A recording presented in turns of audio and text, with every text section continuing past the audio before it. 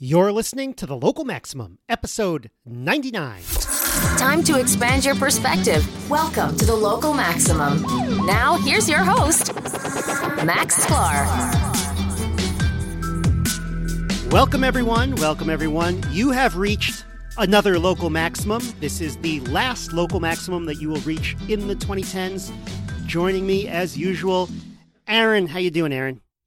Pretty good. I will not, other than telling you I will not raise the issue, bring up the debate of whether this is the end of the decade or if that's coming next year. Oh, yeah. I totally forgot. You know what? I think anyone who thinks the decade ends the next year is ridiculous because they're all like, oh, it's because there wasn't a year zero. I don't give a crap if there was a year zero or not. I consider 1 BC to be the year zero. You see what I'm saying? I guess that's an open question, and I haven't studied how they do the numbering on that, whether 1 BC is equivalent to year zero, if there should be a year zero in between.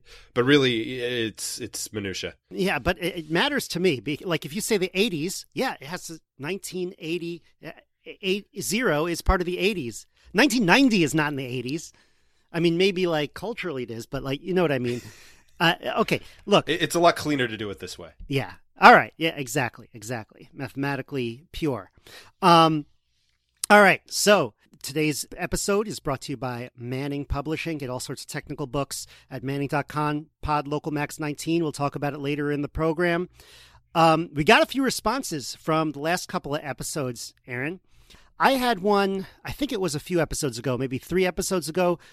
I think I said something, I thought I was going to get a lot of controversial stuff on the climate change stuff, but a lot of people weighed in on my comments on sleep, and I don't even remember exactly what I said on sleep. Well, so this was prompted by was it the MIT study about sleep habits and how they were correlated to grades? Yes. Was that what initiated it? Yes. But I can't remember the quote-unquote controversial thing that you said. Well, I think a lot of people said it wasn't controversial. And by the way, I'm not getting like we did get our first true hate mail recently about something else.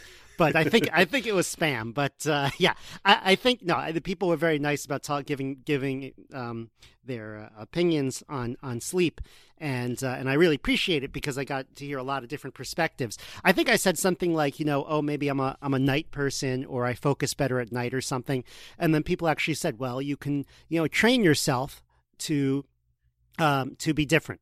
For example, say someone said, there are studies saying that, kids shouldn't get up before 8 a.m.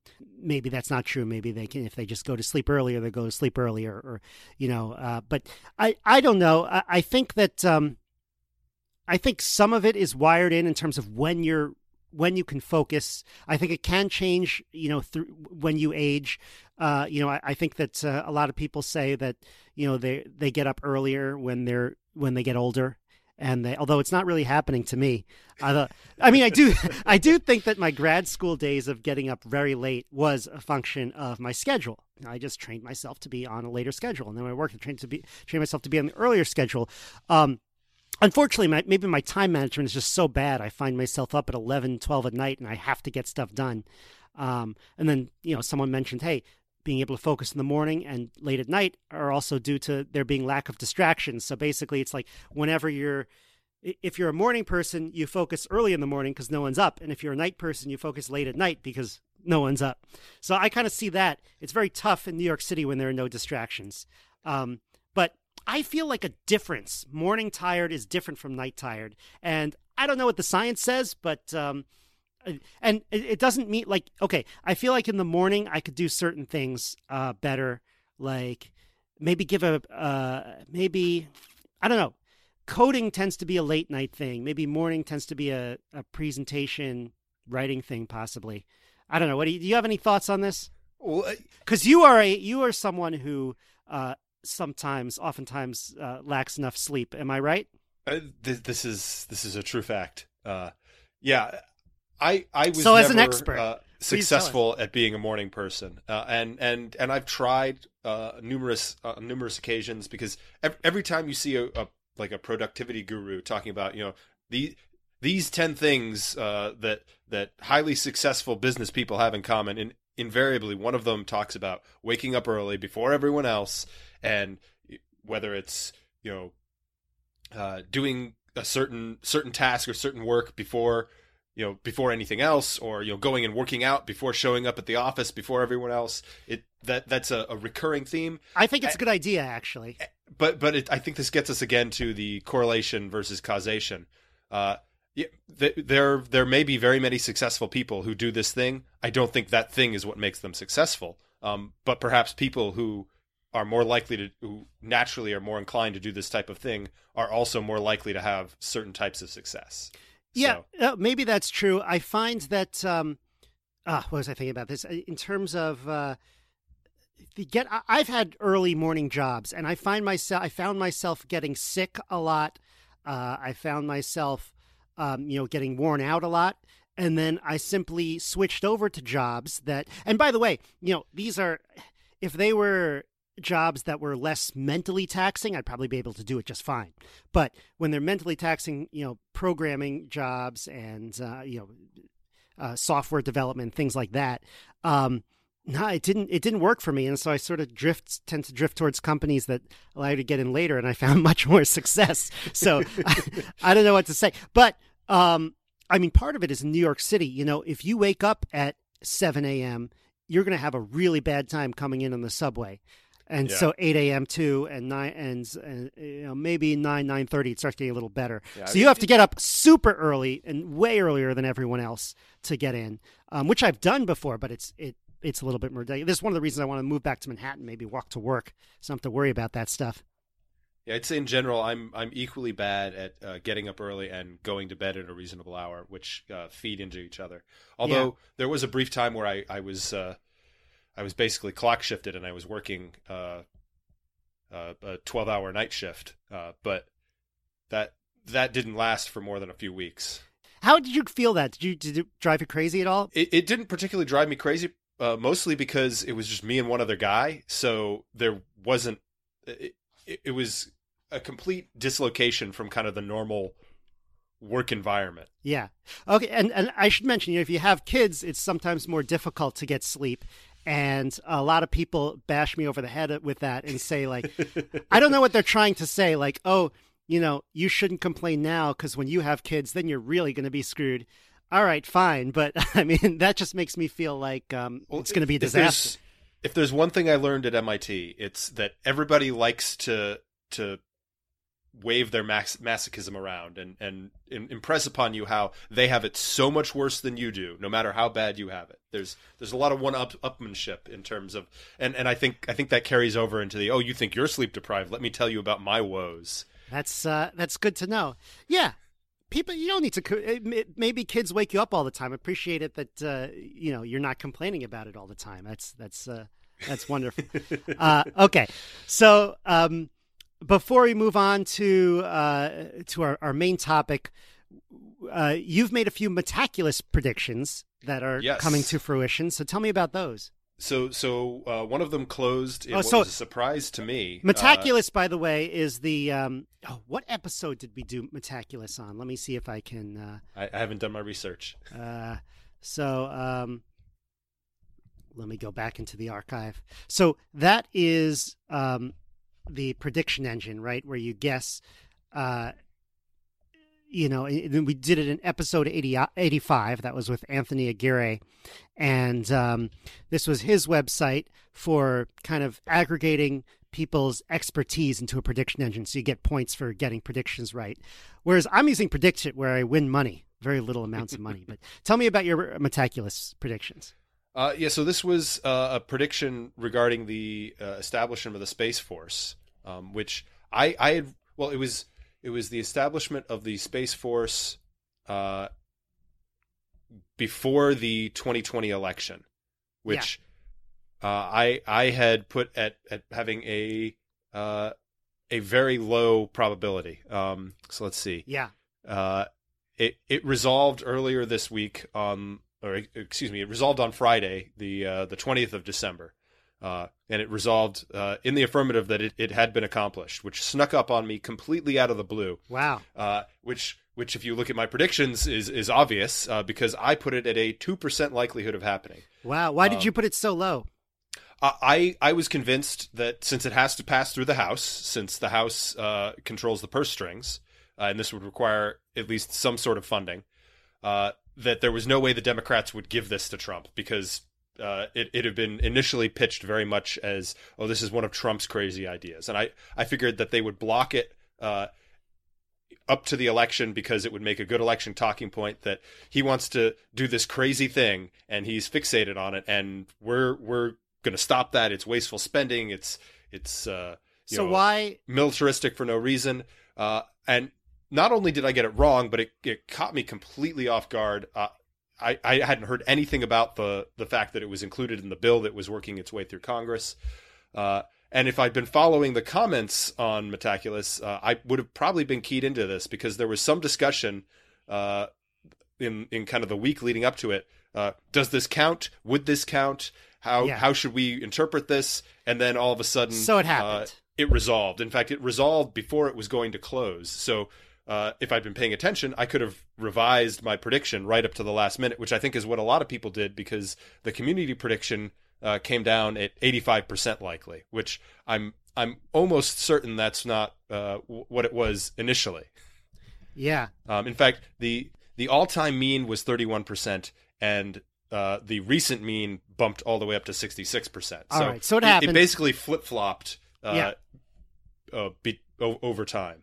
All right. And I completely missed that flipping trend. Yeah. I've been trying to predict the Democratic nominees for president, and that's one that I think was getting more coverage. So yeah, I don't know if that is better or not, but there's certainly I'd expect more action on that. I did it on Predict It. I did a reasonably good job with Elizabeth Warren just by experience. Like when she was on her way up, I voted. By the way, I try to approach this as not what I hope is going to happen, but by what I think is going to happen. A lot of people think, just because I bet on someone positive or negatively, I want them to be the nominee or not. That's not true at all. It's much like stock market investing. That if your objective is to make money, you may invest in some companies that you don't think are necessarily angels, but you think that they're going to be successful. Sure. So, and in this case, it doesn't help the candidate to vote them on Predict It in any meaningful way. So I voted for Warren, yes, when she was down, and then she went up and she went too high, and then I flipped to no, and then made money on the way down. And and even though I flipped kind of way too early, I sort of think that was a good example of you're on the right side of the wave. You just didn't ride it all the way to the crest. Right. So I could see kind of the media craziness coming and then turn it around. I noticed though that I'm not willing to. I do have this problem where I have this sunken cost theory where if someone's going down, I don't want to I want to wait and see if they come back up, whereas I wouldn't necessarily bet on them. I definitely have. I'm definitely kind of working through the kind of psychological sunk cost fallacy when doing that. So it's very interesting. I haven't watched closely enough in the past on what the markets on Predict It look like in terms of how. Well, Bernie, is there a dead cat bounce in candidate outcomes? No, not really. It doesn't work like that because once someone is down, it's like, oh wow, they're really not going to win, and then they quickly go to very low number, like Kamala Harris did, which I also got that one right. But some of the day trading on some of these guys I got wrong. Fortunately, I haven't touched Bernie and Biden for a while, so I didn't vote them down, and they've been going up, so I could have made money there. But anyway, very small amounts. I think I'm up maybe $5, so it's all for fun because there's very little, there's a limit to how much you could put on that thing.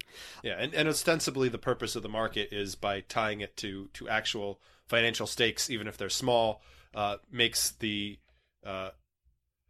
accuracy of your predictions carry more weight. Yes, but some people say it's still because they keep the amounts so small, it's not as accurate as it would be if the amounts were much larger because you have a lot of people who are just messing around. And conversely, you want to keep the amount small so that people aren't essentially gambling on this, that it's small enough that people aren't going to go broke and nobody's going to be making obscene amounts of money and possibly I think there are legal reasons. Unintentionally influencing. Yeah. Yeah. There's legal constraints on it, and that's the justification for the legal constraints. All right. It's not supposed to be gambling, it's educational. All right. So I want to get into now, I want to get into, I want to have a discussion because it's the last discussion of the 2010s. I want to talk, I kind of did a little personal brainstorm as to what are the biggest stories of the decade, mostly in tech. In technology. How is 2020 different from 2010? And so I just wrote down here a few that have come to mind. Maybe we can go over them a little bit and, say a few brief sentences, a few brief thoughts about each one. And then maybe if people are interested, we can do a whole show on each one in the future, whichever one sounds interesting. How's that sound, Aaron? Sounds good. All right, great. So first of all, I want to mention that today's episode is brought to you by Manning Publishing. They're the people who put out Deep Learning with Structured Data. They're the people who put out classic computer science problems in Python, classic computer science problems in Swift, and a whole host of technical books to learn, Scala and all that. And if you go to Manning.com, you can see all of their books, and you could use the promo code PODLOCALMAX19 for 40% off. Remember, Deep Learning with Structured Data will teach you how to apply powerful deep learning analysis techniques to structured data found in the relational databases that real-world businesses depend on. We talked about that with Mark Ryan in episode 87, and then more recently with David Kopec in episode 97, which, by the way, is one of our most popular, I think it's the most popular episode to date on the First Day numbers. So that was a very popular episode. Yeah. David Kopec in episode 97 talked about classic computer science problems in Python and Swift. So I guess a lot of people were into that. We have a lot of Manning books in our Foursquare library at work. I just want to mention that. So it's like, a lot of people use this. You can get them at Barnes & Noble, but get a little discount by using PodLocalMax19 and learn all your technical frameworks in computer science and make your job skills more marketable. How does that sound, Aaron? It's enticing. All right. Yeah. I did give out the free promo codes and people like that. I do have a few extras. I don't want to make any promises, but I might have a few for the Swift book if people are into Swift. So let me know at localmaxradio@gmail.com if you're interested in that one. All right. So now we're going to get into the biggest technology stories of the decade. I was thinking of making a top 10 list, but I don't know how many I have, so why don't we just go through them? Okay, let's roll. All right, so I want to start with an article that from Bloomberg, which was kind of, it was a very negative article, and it was very fixated on one thing, but it was called The Decade That Tech Turned Dystopian. So I thought it could be about a number of things. I thought it could be about, hey, how, all the intelligence agencies are spying on us, the NSA spying, and who's that guy, Snowden, that could be one of them. That's where my mind went first, that this was going to be a surveillance state issue. Could be a surveillance state issue. I thought maybe it could be how, on our social media, everybody, all the worst people are taking up our time and mind space, and all these trolls are... we're allowing trolls to get to us, and if we don't want them to get to us, then we have to spend all our time kind of blocking and curating people, which is another time suck. And it's sort of, and another issue is like all of these apps being kind of like casino games where, it's wasting all our time during the day, which is sort of an issue mentioned in the article, but that's not really the issue they're talking about. They're really more concerned about Cambridge Analytica. And like I said before, how big data and essentially targeted advertising was used in an illicit way, in this case to help Trump. Seems like they only worry about it when it's used to help Trump. And it ends on a positive note because they're like, all these regulations, the California Consumer Privacy Act and the GDPR are on the way, and they're going to rescue us from all of these bad actors. So yeah, I'm not convinced that regulation in that form is the answer here. That's not a strong enough statement. But to give them a little bit of a leg to stand on here before we kick it out from under them, I'm trying to analogize this to a historical case similar to it. So a lesson by analogy here. Okay. So the prior medium, television, I believe that they had issues with to put it bluntly, truth in advertising Sure. in some of the early days. That Yeah. There was a point when you could go on the air and say just about anything, and the FCC stepped in, and on the medical side, also the FDA, and set some pretty clear rules about things you can and cannot say about products. Some of the terminology around that. That they set regulations there that requires somewhat more truth in advertising, and has some mechanism for going after it, and that has, to an extent, resolved that problem. And I think that's what people who are looking to things like GDPR and the California Consumer Privacy Act to fix the issue, they're thinking in that mindset. Yeah, and so that's come up a lot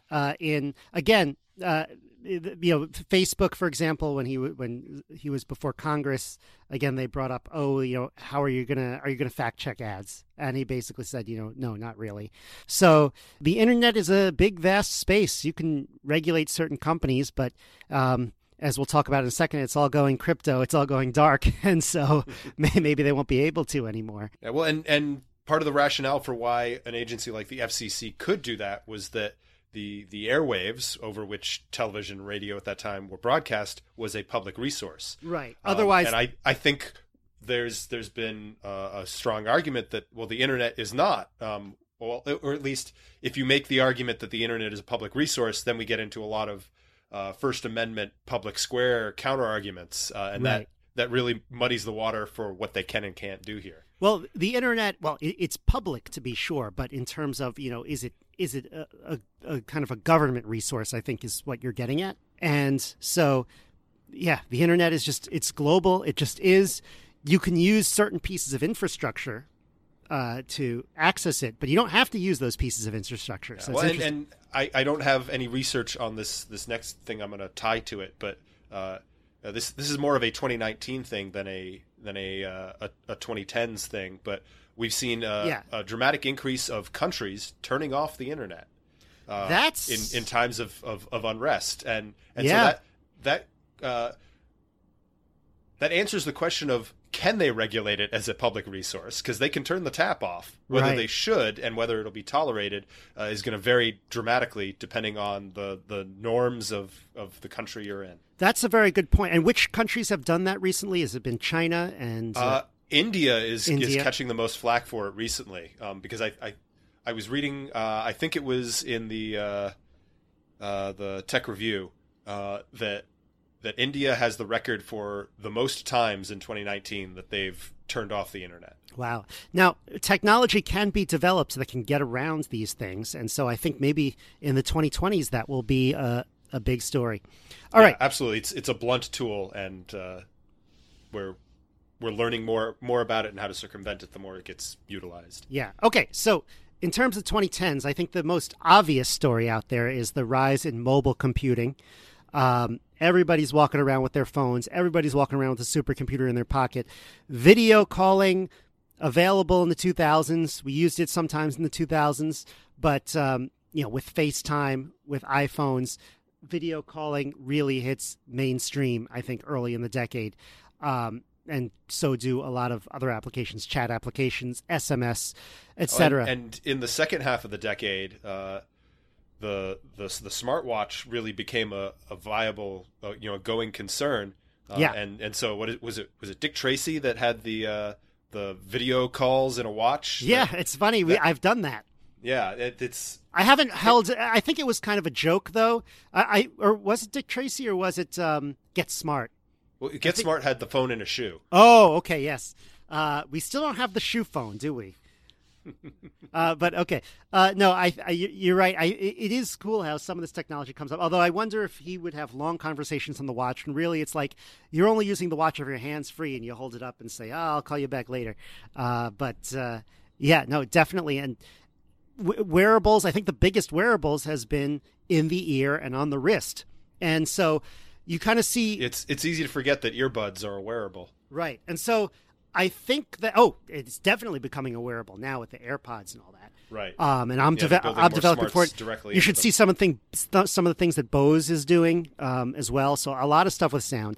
And if you kind of look at the that I feel like wearables today is kind of an extension of mobile computing. But wearables in the 2020s might be kind of its own category. If we're sitting here 10 years from now, we might be thinking the rise of wearable computing is something different from mobile computing. Whereas right now it just feels like an extension of it. Just like in the 2000s, mobile computing was interesting, but kind of an afterthought to what you really thought about when you were talking about internet technology, when you were talking about computing technology. Mobile in the 2000s was very exciting. We had the iPhone, we had the Razr, we had the first SMS messages sent, but it wasn't. And before the iPhone, we had the iPod, which it's easy to forget that was kind of a breakthrough in maybe you wouldn't call it computing, but it was definitely a mobile device. I mean, what we're doing is called podcasting for a reason. I mean, that comes from the iPod. So maybe people don't realize that, but I think that those they weren't as practical. Maybe you could say they started to become practical maybe somewhere around 2009, 2010, and that's when we turned the corner, almost right at the beginning of the decade. So that's a really good one that I think defines the decade. Another one I'm going to come up with is social media consolidation. At the beginning of the decade, remember, I think MySpace was still ahead of Facebook in 2010. I certainly was more into Facebook the whole time. I was never on MySpace, so I'm not a good gauge for when that inflection point occurred. Right. So I believe it happened around the dawn of the decade. There's a Business Insider article that came across my desk about all of the social networks that were popular 10 years ago that are no longer popular.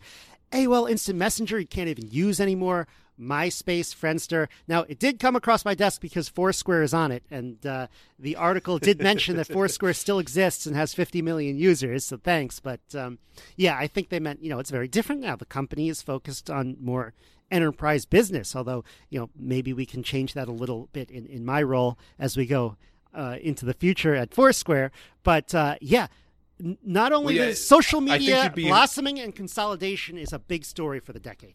I think you'd be hard-pressed to find a tech company that was around at the beginning of the decade that hasn't somehow pivoted into its current form. It maybe less so with like a Microsoft or an IBM, but any of the more up-and-coming tech companies, they've pretty much all taken some form of a pivot in this decade. Yeah. So I think the next story I want to get into is cryptocurrency and cryptography. That is one, unlike the social media story, unlike the mobile computing story, those you could have seen in 2010. Cryptocurrency, not a clue. Not a clue. So when was the Bitcoin white paper actually published?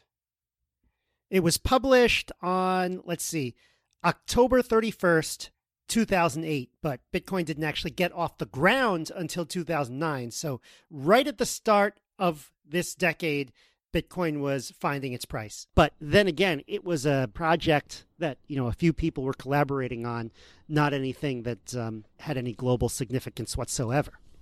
Well, sure, and because it was published under the name of someone that we don't know who they are now, and we certainly didn't know who they were then. Yeah. It's not like if Steve Jobs had come out and announced this, and all of a sudden everybody would be jumping on board. Yeah, no, it's just been one kind of slow cooked under the radar for a while. I've been following this field for a long time. It's just been one hate fest after another. Everyone's saying it's going away. It's not useful. It's now a lot of the secondary coins. Can we monetize that hate coin? A lot, yeah. It goes up every time someone says something nasty about it, but that's essentially Bitcoin. A lot of the altcoins did go away, although some altcoins have done very well. And, I think the whole space is very exciting. One thing I've heard about Bitcoin consistently is something else is going to come along that's better and overtake it.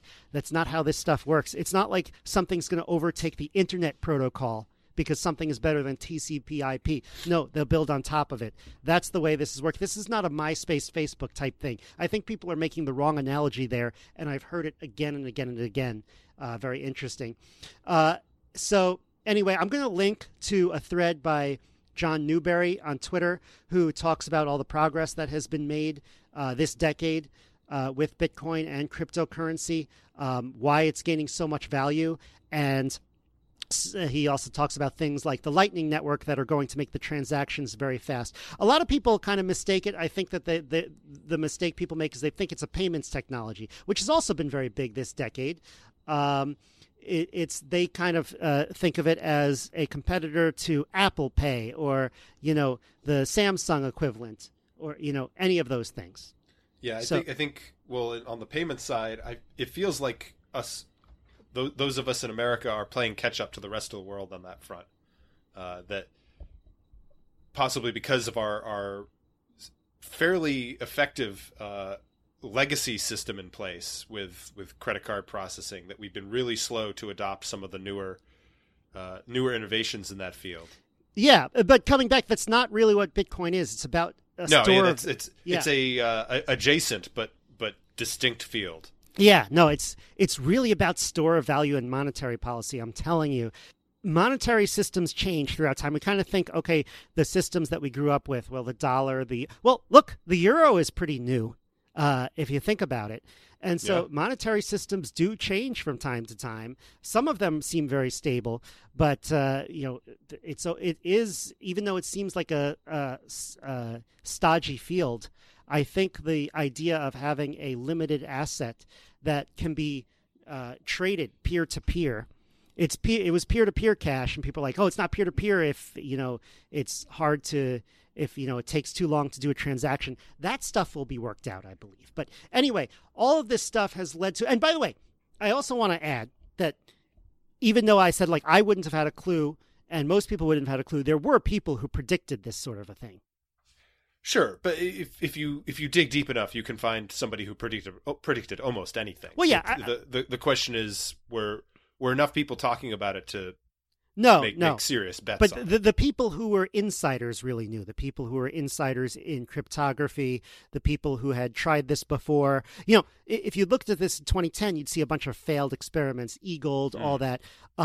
What's the famous one with Milton Friedman, who kind of said something in 1999 that sort of sounded like Bitcoin, and some of these economists have. So it wasn't completely out of the blue. I mean, it did take imagination to come up with it, but other people have had the same thoughts, but it wasn't. I think it's as out of the blue as it gets. Now, a lot of this stuff has made people think more about how you can decentralize. If you could decentralize money, what else can you decentralize? Around 2010, there was a Facebook competitor, or an attempt at a Facebook competitor, called Diaspora. It was kind of a social network that was completely decentralized, lots of different servers, anyone can run one, open system, but it didn't work to kind of overtake Facebook or take any meaningful share. But now this whole idea, now that like Bitcoin has been successful, people are going to go back to these ideas, and they already have. Nothing's been taken off yet, but a lot of startups and a lot of ideas have come out to say, okay, how can we decentralize something other than money? And a big story I think that's come out that maybe we could talk more about in a later episode was Jack Dorsey, CEO of Twitter and Square Payments again. He wants to decentralize Twitter. I almost think he said some things, I almost think he looks at Twitter. He looks at, I don't think he considers it a mess, but he looks at he knows that there are messes on it. There are things that they can't fix with this centralized system. And he says, you know what, let's sort of disrupt ourselves with a decentralized system. And that's almost what it's going to take to have a decentralized social network that competes with the big one. You might not be able to compete with it from scratch, but if you have the CEO of Twitter involved thinking, hey, I can introduce this Trojan horse and maybe it won't just disrupt Twitter, and so it's a wash for me, but it'll disrupt all the other social networks out there. Maybe it'll eat into Facebook, eat into all these other things. Then I'm going to go for it and I'm going to win. Well, that could be how it happens. So I'm really going to follow that very closely. Yeah, I think he has some concerns about the direction that Twitter's going, but I wouldn't put it as far as I wouldn't call this his J. Robert Oppenheimer moment. I am become death, destroyer of worlds. Wait, what does that mean? Oh yeah, I believe it was supposedly when Oppenheimer witnessed the Trinity nuclear test. Yes, and the realized atomic the bomb was going to work. Okay. Yeah, I think he had significantly more severe second thoughts than Jack Dorsey is, but he can see that his creation is taken on some darker tones than perhaps he envisioned it. I mean, I hate to say, a lot of people criticized him, going on Joe Rogan for the stuff he said, but it shows that he was listening to all these voices. And yeah, I think he's being very careful about coming up with an idea on how he's going to do this. And I'm glad to see him doing that in the news. Maybe I'll get him on the show one day. I don't know how hard that would be. And it's perhaps more difficult with these creators or founder CEOs, but a lot of times you have a company and something goes wrong, if you didn't have a Zuckerberg at Facebook and the Cambridge Analytica thing happened, it would not be unreasonable to expect to see a CEO head roll and the board put somebody in there to replace them and shake things up. But you don't see that because they have so much entrenched power in their companies. And I think Jack is trying to mitigate things so that the idea of replacing him is not an attractive alternative, that he's to at least show that he's trying to do the right thing here. Okay, another one I want to get into is, and this is not strictly a tech story, but I think it's related to our technology. It's partially related to our technology, but it's a political story.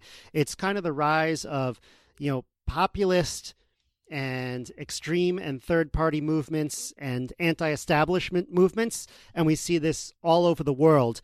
And it really did feel like, all that stuff was there, has been there forever, and it will be there forever, but it really felt like the flavor of it changed and accelerated almost exactly around the turn of the decade. And I want to do a whole show on this to kind of give, where I think we are in sort of the political moment in the United States as it relates to the world over the last 10 years. But that's going to create a whole show. But I just want to mention, the few of them that I wrote down was, the Tea Party that was right in 2010, Occupy Wall Street. So I'm getting both right and left.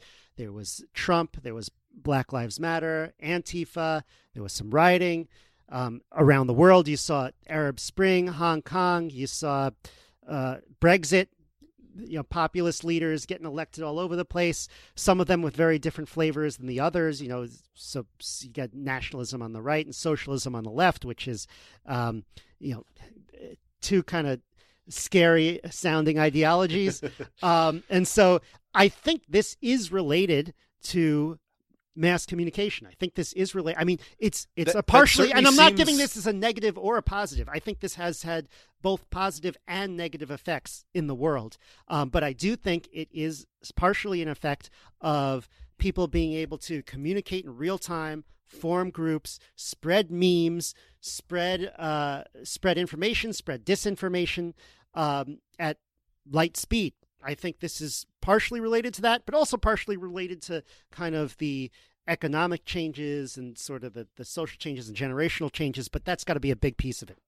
So it certainly seems that the revolution in basically communication technology played into that. Thinking back to when was the last period of kind of major social upheaval and kind of at least in the U.S., countercultural, almost revolutionary activity makes me think of the 60s and maybe early 70s. And I can't draw a parallel to what if mobile technology and the internet made this possible in the 2010s, what was the analog back then? Right. I'd have to give some more thought on it, but it raises an interesting question. It is an interesting question. Here are my two initial thoughts. First, I think there was a generational change in the 60s where, the young adults who are generally, a lot of this stuff is led by kind of older intellectuals, but then the young adults are kind of the ones who are so would these be the boomers? Yes, the boomers. They did not and experience. Now it's the millennials playing that role? Yes, so the boomers did not grow up in World War II. They grew up, kind of in the 50s. Their parents had seen World War II, had seen the Depression, and so this was sort of a changing of the guard. But I also think in the 60s, yes, you did have lots of different you did have a change in communication. You had televisions. I don't want to make television the whole thing, but you had people with cars, a lot more teens with cars, a lot more older people with cars. Yeah, I guess, television wasn't new, but all of a sudden it was much more ubiquitous. Yeah, I mean, they say, okay, the Vietnam War was televised, and that had a much bigger impact than, previous wars had not been televised. And I don't think all the social upheavals were due to the Vietnam War, but I mean, there's also, the sexual revolution, there, birth control, you didn't have that before.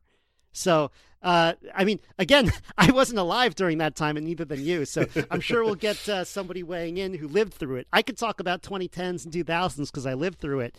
I could only talk about 1960s based on stuff that I've read and inferred. So if someone... Well, at some point, you're going to have to come out of your parents' basement and ask them what it was like living in the 60s. Yeah. And by the way, for those of you who don't know, he is making a reference to the fact that I am traveling today and I'm stopping overnight at my parents', and I am literally in my parents' basement. So let's just, I'm glad you're not giving me too hard of a time there. Okay. So let's, all right. So the question is, where does this go? Does it reverse or does it accelerate? If the 1960s are if any time period is any indication, it at least changes. We know that. It's not like there will be a pendulum swing. The question is, it's not a two-dimensional. How much more will be gained, and will those gains be consolidated before the pendulum swings back? Well, the pendulum is not two-dimensional, as we know. It's not like a pendulum that goes... Yeah. It's a multi-dimensional pendulum, so it will swing one way, and then it will swing back, but it won't swing back to where it was. It'll swing to in an entirely third dimension. Perhaps pendulum is a poor analogy, because usually when you're talking about a pendulum, you're not imparting any external force. Right. And these very... technologies and paradigm shifts we're talking about basically are external forces acting on that pendulum. Yeah. So, I'm hoping to maybe do an episode on at least try to explain all of the political and social changes going on as I see it in the U.S. in the last 10 years. I've seen a lot of narrative building, and some of it is, very well intentioned, but people who have kind of like a partisan leaning, which is, I mean, I have an ideology as well, but I'm just saying, like, we'll come at it with a certain narrative as well. But I kind of want to go over, I really do think that technology has had a big role to play in this. And I sort of think the right and the left get it wrong on why this is happening. It's easy to paint a very hopeful picture of where this technology can take us. And it's equally easy to point a very, very dark picture of where it's going to drive us to. Yep. So arms the race, truth, as usual, lives somewhere in between. Yeah. All right. So the next one I wanted to mention, a few real quick. The first is cloud computing. That has been huge. For those of you who are, software engineers in the tech industry, you obviously know that, Amazon clusters and Microsoft and Google and all these companies are kind of, Amazon, almost every mid-sized big company now has their servers hosted by Amazon or some other big company. And so it's sort of all in the cloud. Every morning when I walk into work, I log into my dev box, which I assume is hosted at Amazon or something like that. And I compute, and sometimes I run these jobs that make hundreds of computers do work in probably not another country, probably somewhere in the U.S., somewhere that I don't know, and then it comes back to me and gives me the answer. So it's crazy to think how far that's come. For individuals, cloud computing usually means file storage and having all your information available for anywhere. I'm talking about iCloud, I'm talking about Google Docs, I'm talking about Dropbox. This makes it really easy for me to do this podcast on the road, for example, because I have all of my podcast materials in Dropbox. I have all of my notes in Google Docs, and so I can easily just start recording. And so, do you remember when, like, it used to be, every once in a while you'd lose all your stuff? You could still lose all your stuff now, but it's very different. There was a period where everyone was carrying around USB thumb drives with them everywhere before the cloud existed, because that was the best way to move stuff around, or you emailed it to yourself. Yeah, I mean that is kind of a wonky cloud if you think about it. I mean, email is the cloud. I mean, there was, I mean, any email client that is, like if you log into Gmail, if you log into a website, that's a cloud service. It's hosting it yourself. Yeah. Email doesn't have to be a cloud service, by the way. I think. Well, no, I think it has to be hosted somewhere. Yeah. So you have to have a server. Yeah. Although, well, yeah, not everything with a server is a cloud. Yes. All right. I will say that the again more of a 2019 than a 2010s story, but the big surprise in the cloud computing world was that Amazon did not win the JEDI contract this year. What is the JEDI contract? So I need to find what the actual acronym is for it, but here we go. The Joint Enterprise Defense Infrastructure Services contract. So this was a $10 billion 10-year contract with the Department of Defense, which everyone thought Amazon was the shoe-in for it, and Microsoft came in and swooped them at the last moment. Microsoft has done very well. Not a David and Goliath story. This is clearly Goliath and Goliath beating up on each other. But yeah. But Amazon, like you said, is kind of the 800-pound gorilla in the cloud business right now, especially for the enterprise cloud. Imagine Microsoft positioning themselves as the little guy. Yeah. Okay, so a few other big ones. Okay, some obvious ones. I'm going to talk about my field a little bit. We're going to talk about artificial intelligence, AI, as sort of came in the popular vernacular, I guess. Deep learning was something that I learned in grad school in 2010 when I took Jan LeCun's class, and it was like, people aren't doing it now, but this is the latest and greatest thing coming out of research. And now deep learning is like mainstream. I had someone who wrote a book on it on the show in episode 87. Which you can get the book at Manning.com. But it's crazy to see that come to fruition. Big data, all of that, all these crazy algorithms, machine learning, my field, that's essentially machine learning is much bigger than deep learning. And hopefully all of the stuff that you learn on Local Maximum, that has affected, all of the whole host of applications. The amount of jobs that are available, I'll know because I hit the job market every once in a while, in machine learning is huge compared to what it was. Well, it was pretty good in 2011 when I joined Foursquare, but it's nothing compared to what it was now. And when I first started in the industry in 2006, it was very tough. Okay, another piece of that is sort of personal assistance everywhere. As you know, I worked on MarsBot. That's the one that will text you what to order whenever you walk into a cafe or a bar or a restaurant, and that you can talk to. But I'm talking about Siri. I'm talking about Amazon. I'm talking about Cortana. All of these personal assistants have really made it to the mainstream. Did I mention Alexa, the Echo? I should have mentioned that one. You said Amazon. Oh, okay. Yeah. So, these have had a huge kind of effect on how we interact with our technology. And it's become just enough. It was too wonky to use 10 years ago. It's become slightly less wonky, so it's found a lot of great use cases. And so it'll be interesting to see what happens in the next 10 years when it becomes, even less wonky, if more use cases open up, if they'll get us using these things more. Yeah, that's another thing where I think we could conceivably see some backlash, some pulling back, as people realize that they've opened themselves up so much to some of these large companies.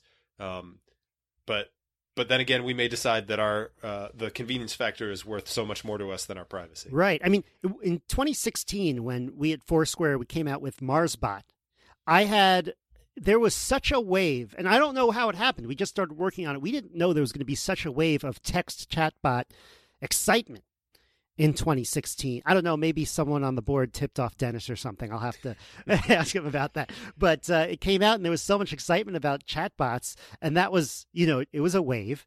Chatbots are still interesting. There'll be future chatbot waves, certainly. But, I think it's something that personal assistance and chatbots is something that a smaller company can use as well. Yeah, it doesn't require the huge infrastructure. Okay.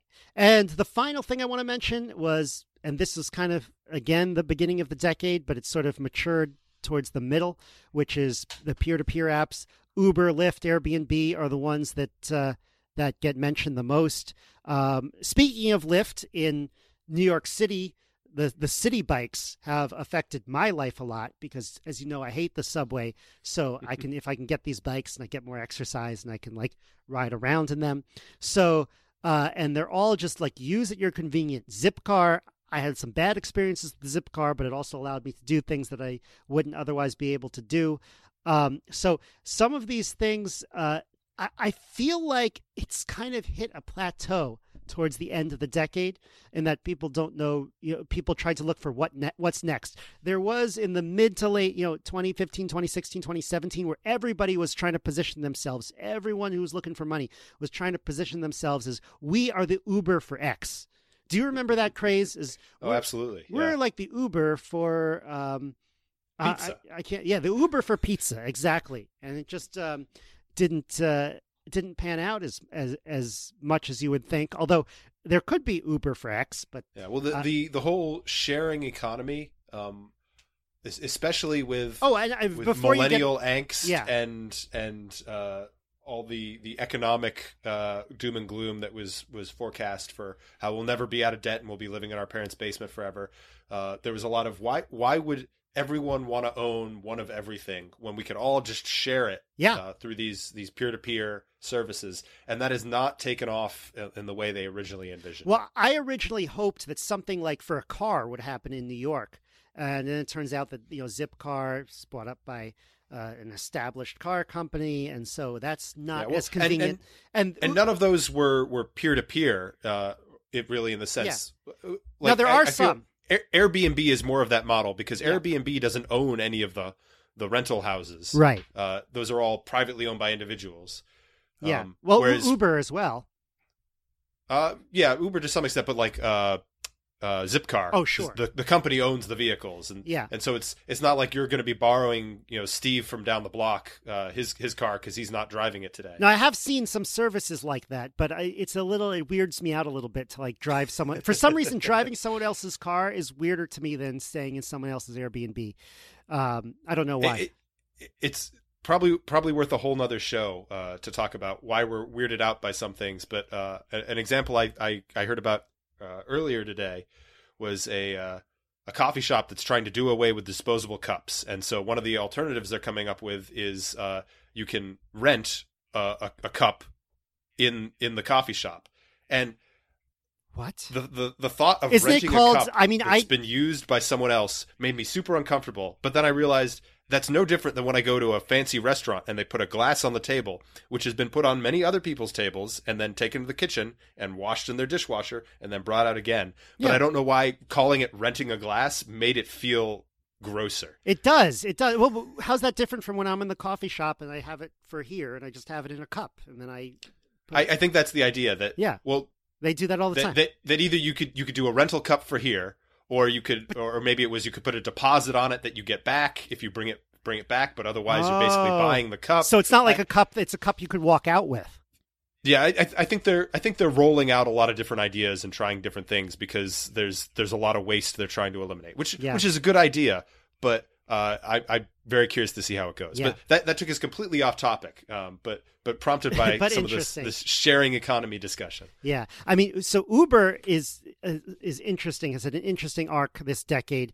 It started off expanding really fast and getting into all those cities, before they had a chance to regulate. So people started getting used to them.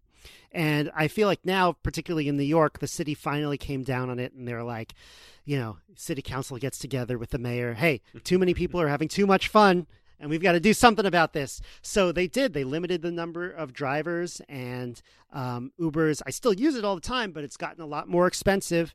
And it's the fact that they passed those laws makes my experience in the city a lot worse. I mean, think about it. It was yesterday's ride uptown to a party I was going to. on Christmas Day was like $55, and to get to Grand Central, it was almost $40. It's like I've just spent Was that almost $100. holiday surge pricing, or just that's the new normal? No, I think it's the new normal. It's actually easier in holidays because there's less like congestion and less demand on these things because everyone's out of the city. Yeah. So Well, no, that's except new for normal. New Year's Eve. Yeah, no, but Christmas Day, the day after Sure. is not, it's not even surge pricing. It's just normal. So things started getting cheaper, and then the city decided to put an end to that. But they do own the roads, so there's nothing we can do about that. Who would build the roads? Yeah, but now it's very interesting. When I was talking to who's the guy from Lieberland? I should know his name. Was this the president? Yeah, Vít. But I forgot his last name because it's harder for me to pronounce. Vít Jedlička. Yeah, from Lieberland. I started asking him a question about infrastructure, and then I realized, I essentially just asked a libertarian, well, what about the roads? I mean, I'm like, yes, I did it. I admit it. Okay. So Uber in the future, what is this stuff's going to do? So they lost their CEO. Like the culture there wasn't very good. And, well, yeah, I was going to say Uber. They had their one big innovation, and since then it's been very incremental stuff.